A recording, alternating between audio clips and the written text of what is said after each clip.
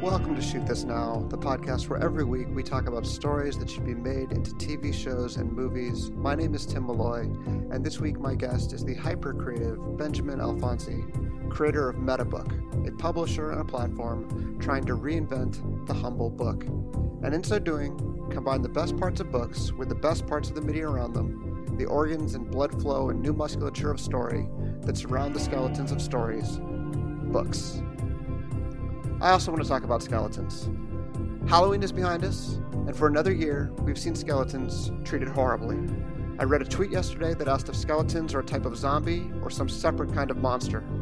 But skeletons are the very core of us, the bones, and there's no greater sign of how afraid we are of ourselves than the way we portray skeletons, jittery and jangly and cursed, barely alive. When in fact our skeletons serve us better than almost any other part of our bodies without the recognition of those body parts like hair or eyes or skin. They almost never break unless we make massive mistakes and we treat them like zombies or some other kinds of monsters. This week Benjamin tells us the story of a man with two skeletons. One that grew over the other, rendering him unable to move until he suffocated on his own bones. This is a true story. And the evidence is on display in Philadelphia at a place called the Mutter Museum, which houses old bodies that need study. The man with the double skeleton was named Harry Estack, and one of his final acts was to make the heroic decision to give the museum his two sets of bones, his two skeletons, so scientists there could try to help anyone else with Harry's fate. This story is inspirational because these scientists are helping, even now, even as you listen to this. Harry's story is one of 12 in a new Metabook project called The Face Phantom. An author named Kathleen R. Sands wrote moving stories about Harry and other inhabitants of the Mutter Museum. And then artists like Benjamin made short films around those stories. And musicians made songs like the one you're hearing now, Pulse, by Brian DuFord. During this episode of Shoot This Now, we'll also play more songs from The Face Phantom, which you can find at metabook.com and buy for what you pay for a normal online book, one without accompanying films and songs. I hope you like it. And now, folks, please enjoy this interview with my special guest, Benjamin Alfonsi.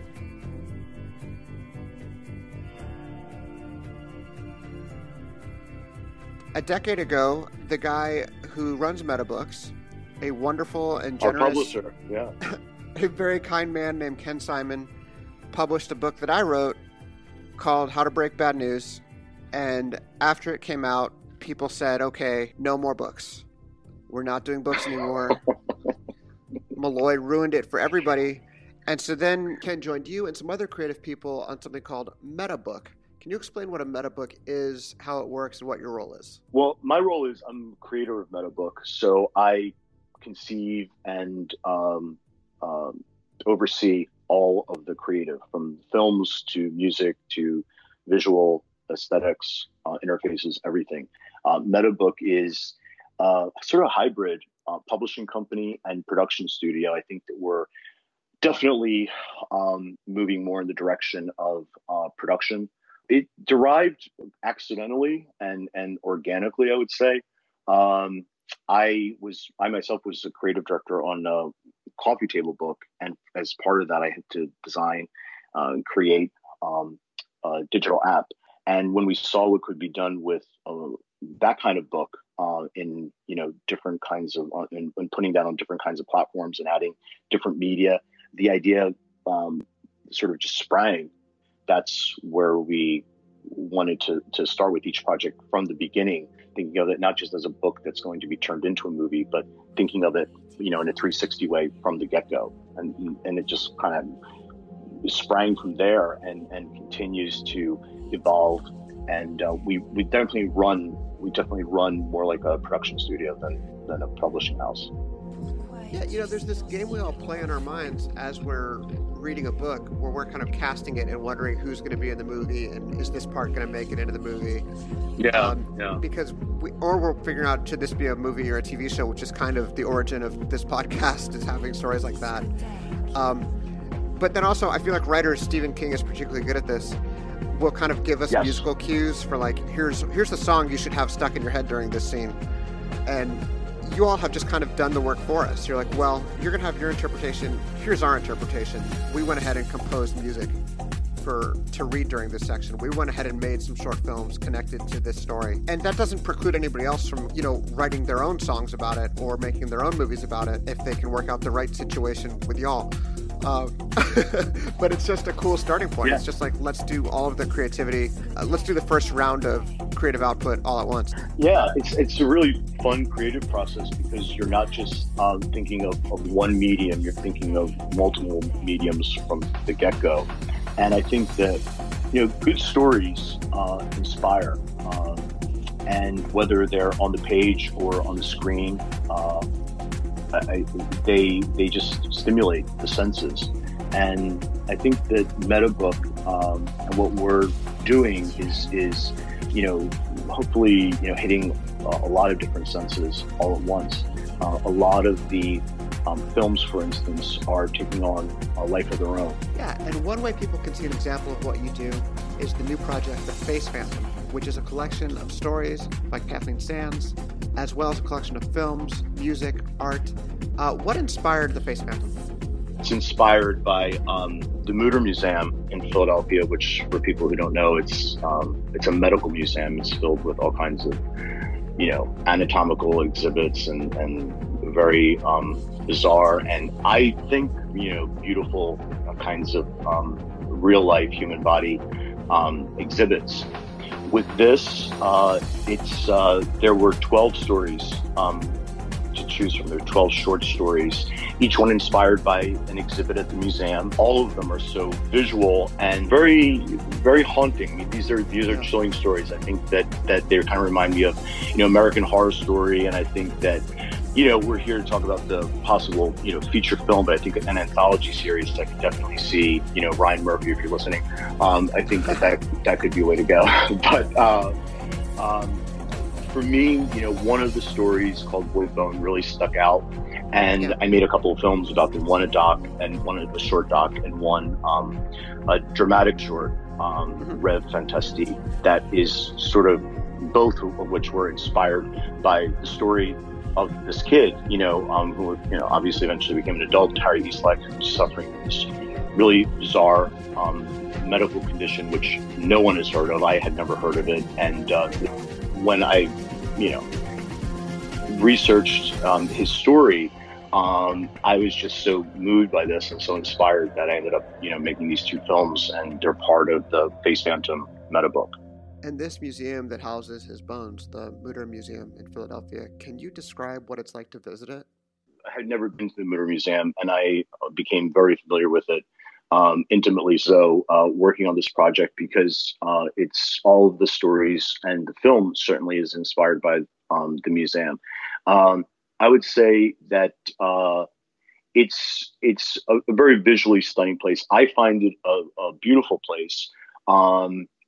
And it can be, some people find it very scary because a lot of the exhibits are anatomical. They're all about the human body. This is a location that has kind of a lot of Hollywood history. Like Leonardo DiCaprio, I guess, learned to crush a skull here for some reason. Leonardo DiCaprio, for Django Unchained, by one of my favorites, Quentin Tarantino, learned to crush his skull by interviewing in-depthly the curator of the museum, and apparently there's a very effective way of skull crushing, which Leonardo DiCaprio knows, and which the museum curator knows. Isabella Rossellini, Katy Perry, they've all famously posed at the museum. As a matter of fact, one of the very cool, going back to Ryan Murphy, the Morbidity Museum in American Horror Story Freak Show, which is probably the installment of that anthology series that was my favorite, that was inspired by the Mutter Museum. So the Morbidity Museum with the Siamese twins and jars and all that kind of what most people call creepy, very freaky stuff was directly inspired by that. At least that's the word on the street. And this is a museum that might sound, creepy is the word that first comes to mind, and it's a thing where you sort of wonder, like, oh my gosh, is this like exploitive? Is this like just for the freakish aspect of it? But the thing that I had to get past and realize is that all of this is real. These are real people. These are real bodies that are here, and they're dealing with real medical issues that needed study. So this museum isn't just there to, entertain us. It's there because there are actual doctors and researchers trying to solve diseases and trying to improve the world.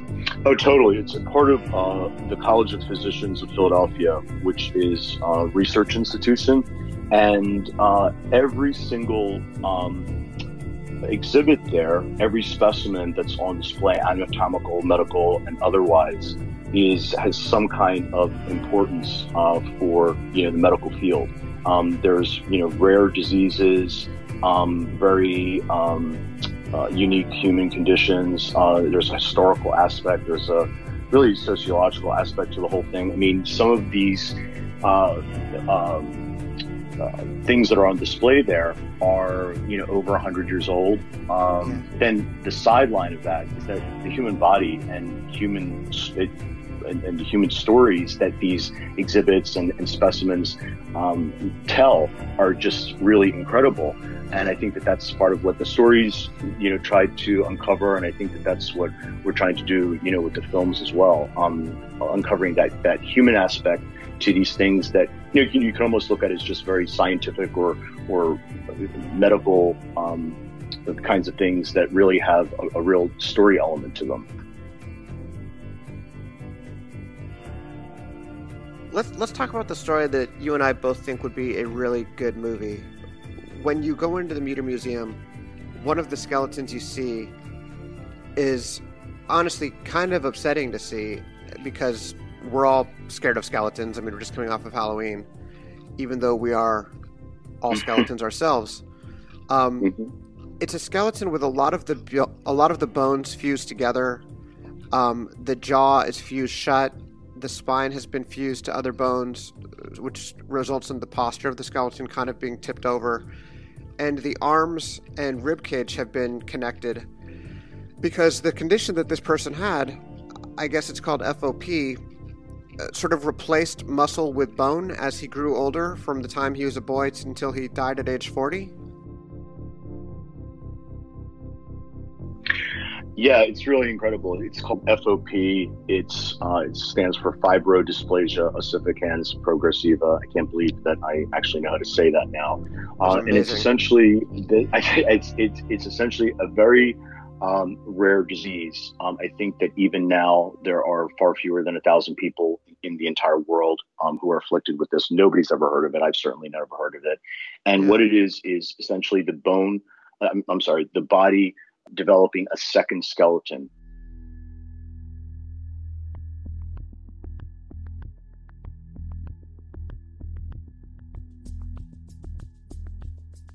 And it sets in usually in childhood or in adolescence, and the body just begins developing a second skeleton over the skeleton that we all have, and eventually deforming, incapacitating certainly, and kind of suffocating the person suffering from this disease. It's really, really it's a very moving thing to even witness, because it's so rare and so violent. It's really a violent disease.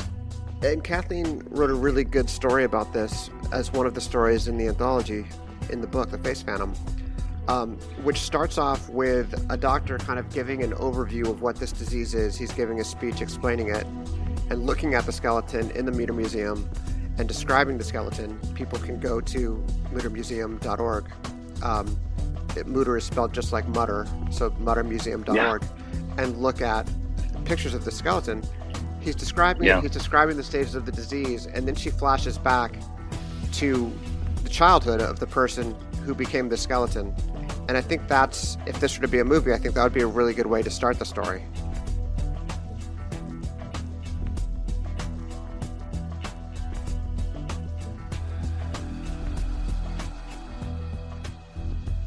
So the skeleton is actually the skeleton of a real-life person, Harry Eastlack, who was afflicted with this disease and was died in '73, shortly before his 40th birthday, which at the time was actually a pretty long lifespan for somebody with FOP. And as you said, the story starts with his sister visiting his skeleton in the museum, which is something that she actually did in real life. He had a sister, Helene, and then tells his story in flashback, how, he was, as all of these kids are, just a very, healthy, normal little kid who eventually gets afflicted with this disease in adolescence and starts breaking bones that don't heal, and then eventually becomes bedridden and incapacitated. And I think that the story is very much one of this incredible sibling relationship between Harry and his sister, who is older and who for a time in his life really was his main caregiver, became his main caregiver, and even was so close to him that even continued to visit his skeleton even after his death at the Mutter Museum, just to spend time with him and to hang out with him, which I've always loved sibling stories. You Can Count on Me, Kenneth Lonergan, and Big Night. I love movies that delve into sibling dynamics, and I think this one is so moving in a way, because it's just a very unique brother and sister dynamic, and I think that has to do with the people who we're talking about. I mean, she's loyal to him all through his life, taking care of him and helping him through this incredibly painful, difficult situation, and is even with him in death. And the way that some of us go to the cemetery to remember relatives, she goes to this museum and just sort of sits there and looks at his skeleton. Yeah, his skeleton is really something to behold. The museum is filled with all kinds of skeletons and skulls, and there's something that's very alive about his. When we were shooting the short film Red Fantastique, it was pretty cool because we were trying to film. He's in a glass case, and we were trying to film him in the case, and we just couldn't because we were trying to do something with blue light. And thanks to the Mutter's curator, we were able to take him out of the case and give him a little break for the night. And we filmed him. We took him out, and this blue light and his skeleton just came alive. It's so white. There's something that's really ethereal and beautiful about it. It's one of my favorite shots in the film, and his skeleton is really something to behold, because on one hand you could look at it and it's really a human abomination. I mean, this is a disease that is disfiguring, and it's literally the body developing a second skeleton. But on the other hand, it's really something that's very, very beautiful to behold, because there's something ethereal about it, and it's just very visually stunning. There's something that's so present about it that it's just really humbling, and it can be a really beautiful experience to be around something that people would call grotesque even, or misformed, or deformed, but we didn't find it that. I certainly didn't find it to be that. It's strange, because when I was reading the story that Kathleen wrote, I just kept wondering, why am I reading about this? It's something so... reading about another person's pain like that is really not pleasant, and it's hard to do. And I'm sure writing about it wasn't fun, and I'm sure living his life was often agonizing. But at the same time, this happened. I mean, do we deal with this by just ignoring it and pretending it didn't happen and that this disease didn't exist? Or do we confront it and increase our awareness and then try to do whatever we can, whether it's through donations or awareness or promoting awareness of it, try to get a cure for people with this disease? There's a lot of progress being made, and one of the people really at the forefront of this, Dr. Frederick Kaplan, I interviewed, part of my research with him, and he's in the short doc. Him and his team at the University of Pennsylvania actually developed or discovered a gene that causes FOP. And I think this was in 2006. This was a major medical discovery. And they're saying in that community that they're looking to find a cure, in our lifetime, which is pretty remarkable. I agree completely. I think that this story is there's such darkness there, but what really attracted me, and what I really think is ultimately the takeaway, is the light and the love. It's an incredible human drama, and it's an incredible family story. What I was really moved about with Harry specifically was this incredible will to live, even under these circumstances, this incredible will to live, that ultimately, towards the end, the only part of his body that would function was he was able to move his lips. And that's when he made this bequest that he wanted to have his body donated to science and given to the Mutter. But just the desire and the need and the will to continue to express yourself.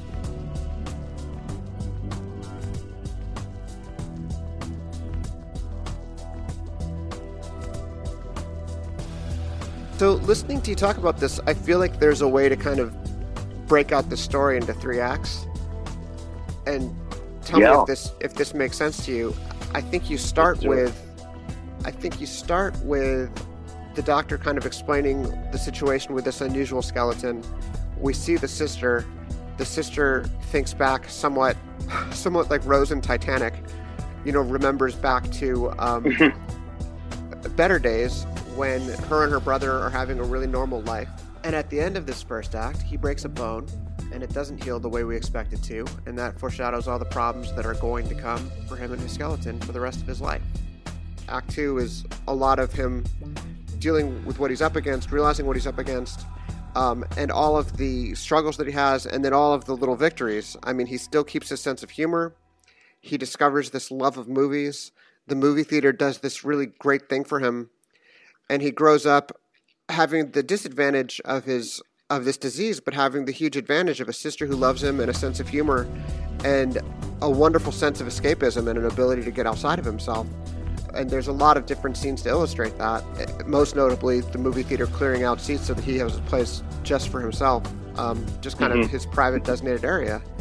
And then I think the last part, are his final days and what's happening to him. But this triumphant thing that he does, it's easy for somebody in his situation not to seem like they have much agency because he really physically can't move around. But he does have the agency to say, I want my body to be given to science and to be put on display like this so people can study it. At which point, I think he contributes to the breakthrough in finding the genetic root of this disease. So it may happen after he's gone from the screen, but we still have his sister there as kind of our gateway into the story. And we get to experience her joy as they find the genetic component that contributes to this, which is the first step towards curing it. And maybe it ends with you and your crew coming in and making a short film about him, which is really a kind of amazing short film and an amazing spin on it. He doesn't get to live through the disco era, obviously, since he dies in 1973, but he's very close. And you make a film that kind of puts this what I find to be the most positive possible spin on what death could be. You say death is a dance with everyone you ever knew. And it is like a really fun Studio 54, Season 2 of The Deuce style disco where everybody is just like seeing everybody they've ever seen. And that's heaven. I mean, when we think of heaven as like clouds and, the good place, it doesn't necessarily even sound that fun. It sounds like living in a suburb. But if heaven is like a disco with everyone mingling and having fun and dancing, especially dancing, that seems really appealing, especially for someone who hasn't been able to move under their own power for a lot of their life.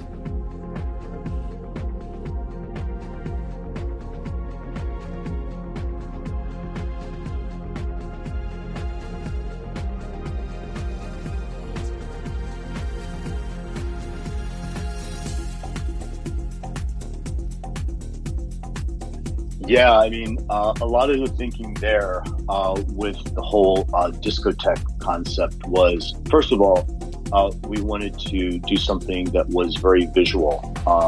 It just so happens that the museum itself I find to be very visually stunning.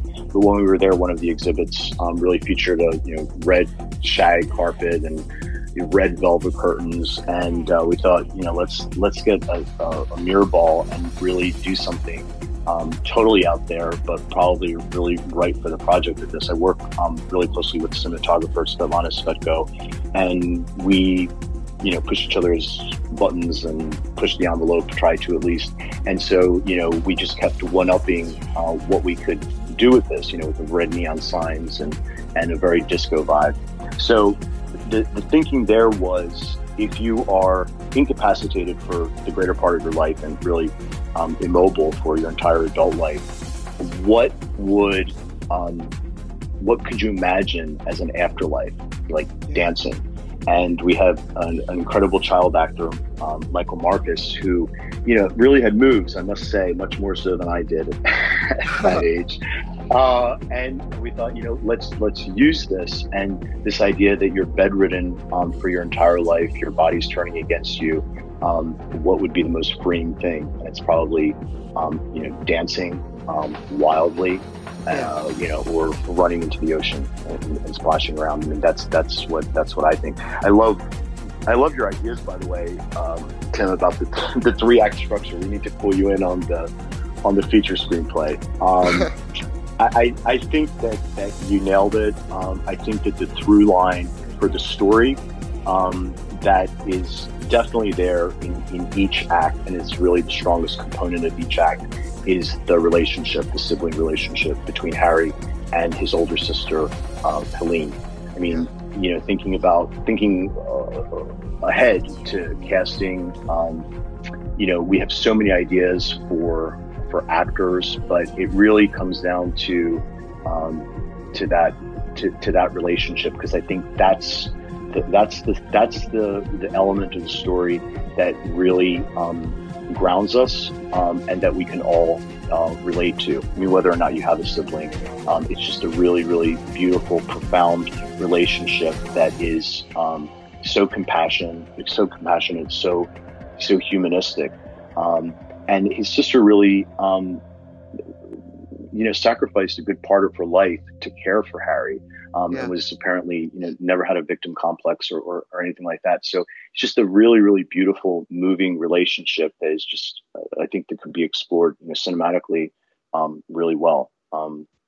It's strange when you look at the photos of the adult Harry. I mean, this is when he's really in the throes of FOP, but there is a undeniable physical resemblance to Joseph Gordon-Levitt, who's an actor, that I love, and I think really could go there. Isn't he great? Really could go there as far as Harry, and for Helene, his sister. This could be a really this is just a very special part. I mean, I would love to see Nicole Kidman or Rachel Weisz in that part. I mean, you kind of need someone who literally has the ability to transform on the screen, which I think those actresses have like in spades. I think Joseph Gordon-Levitt would be really good because he's usually so physical. I mean, he's tightrope walking or dancing or fighting or something. And to see him get to act with his face, because he also has a great face, to be able to express himself a lot just through his eyes, I think would be a really great acting challenge for him. And then Nicole Kidman and Rachel Weisz are so good because Kidman in particular is, I think, better than anybody at aging up and aging down. I mean, she looks kind of ageless, and she could play much younger than she is, but she could also play much older than she is convincingly. And this is obviously a role that has to go from 1933 when he's born to 1973 when he dies. Yeah. And it gives her a chance to kind of span 40 years. And I think she's probably the only actress I can think of who could span 40 years convincingly. Totally. I just saw the advertisement for Destroyer, which is coming out. I was like, that is not, I saw her name pop up. That's not Nicole Kidman, but it is. These are just actors that you just say, okay, you are this, and this, and you have to do this, and this. And then it's like, they do it. They just are it. And just incredible.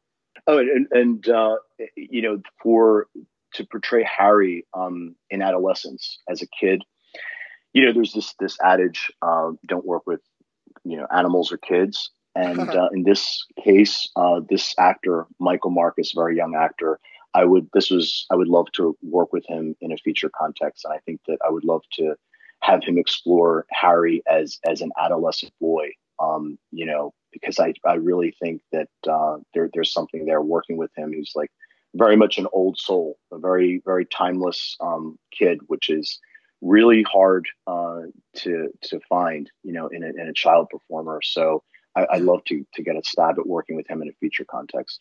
Yeah, he's really, really good in the short film Rêve Fantastique, which we'll put up with this podcast. Go to metabook.com. Yes. You see all these films. I mean, video just starts playing. It's really very cool and different.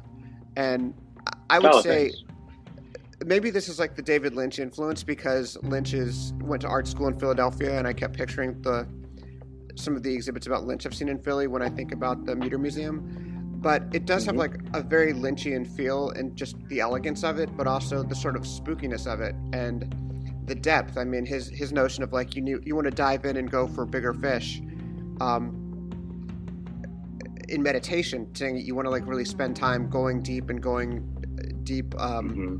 underwater in order to get the bigger ideas. It feels like you're going deep underwater to get the bigger ideas.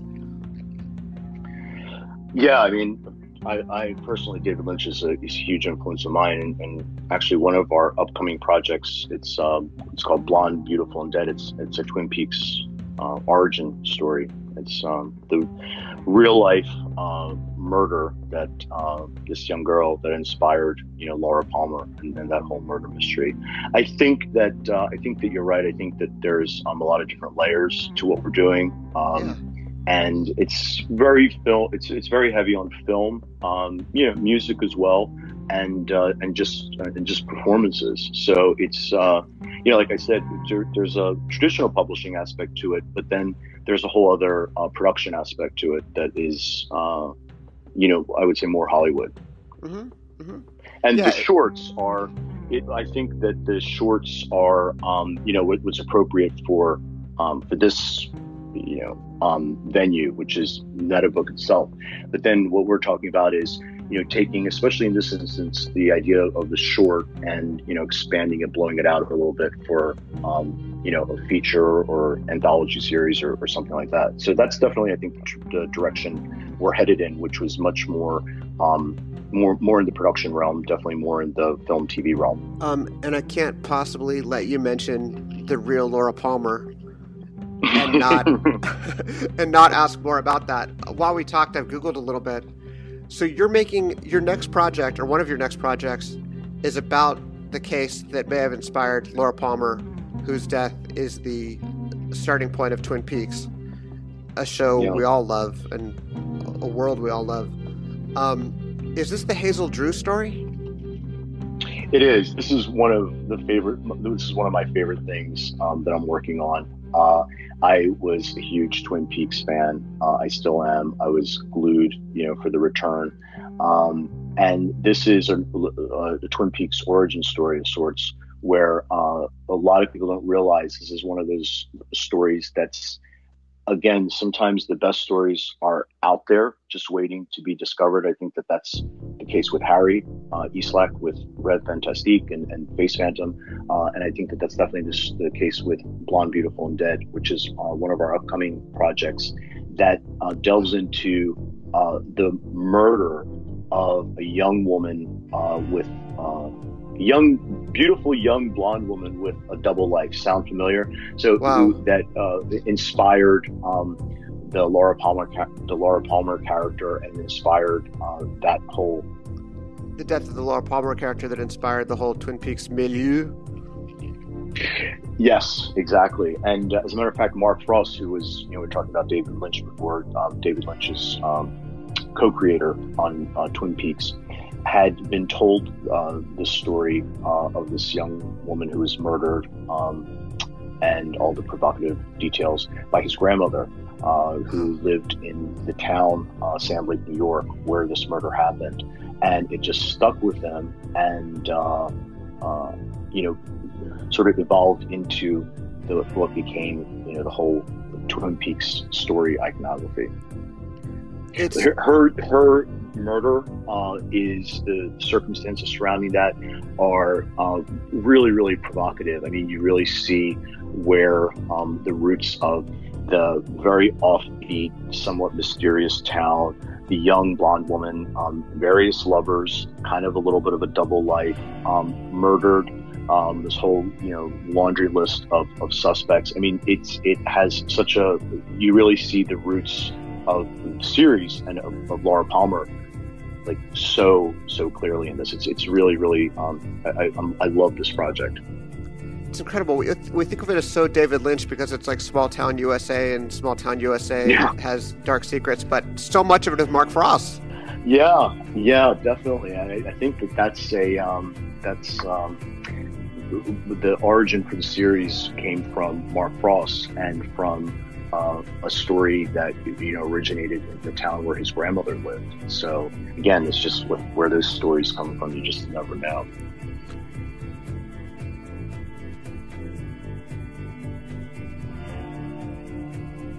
Hello, my friends. This is Tim again.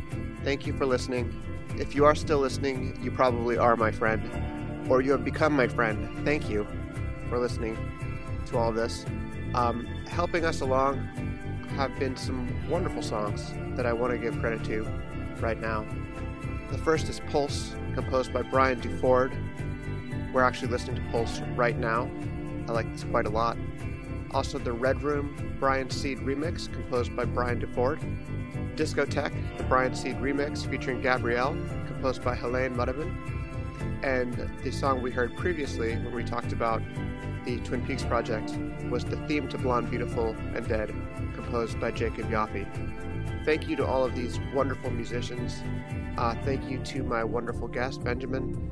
And if you'd like to learn more about this project, check out metabook.com or go ahead and Google The Face Phantom wherever you Google. Whatever search engine you use, whatever you do is totally okay. Thank you, and see you next week.